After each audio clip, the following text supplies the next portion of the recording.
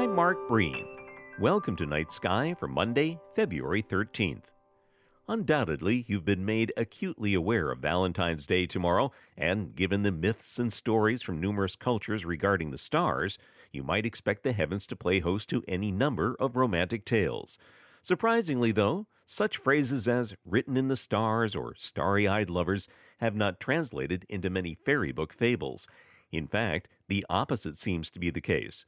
Numerous celestial myths feature tragedy, sorrow, and misfortune regarding relationships. Our modern concept of romantic love developed much later than most of the ancient heavenly myths, which may explain their absence. And yet, we do find objects and images with ties to romance, including the wonderfully bright object in the western twilight, the planet Venus. Named for the Roman goddess of love and beauty, our neighboring planet's brilliance immediately suggests a natural attraction and beauty, befitting the association with the goddess. Not only is love in the air tomorrow, Venus is as well on Night Sky. Night Sky is a production of Vermont Public and the Fairbanks Museum and Planetarium.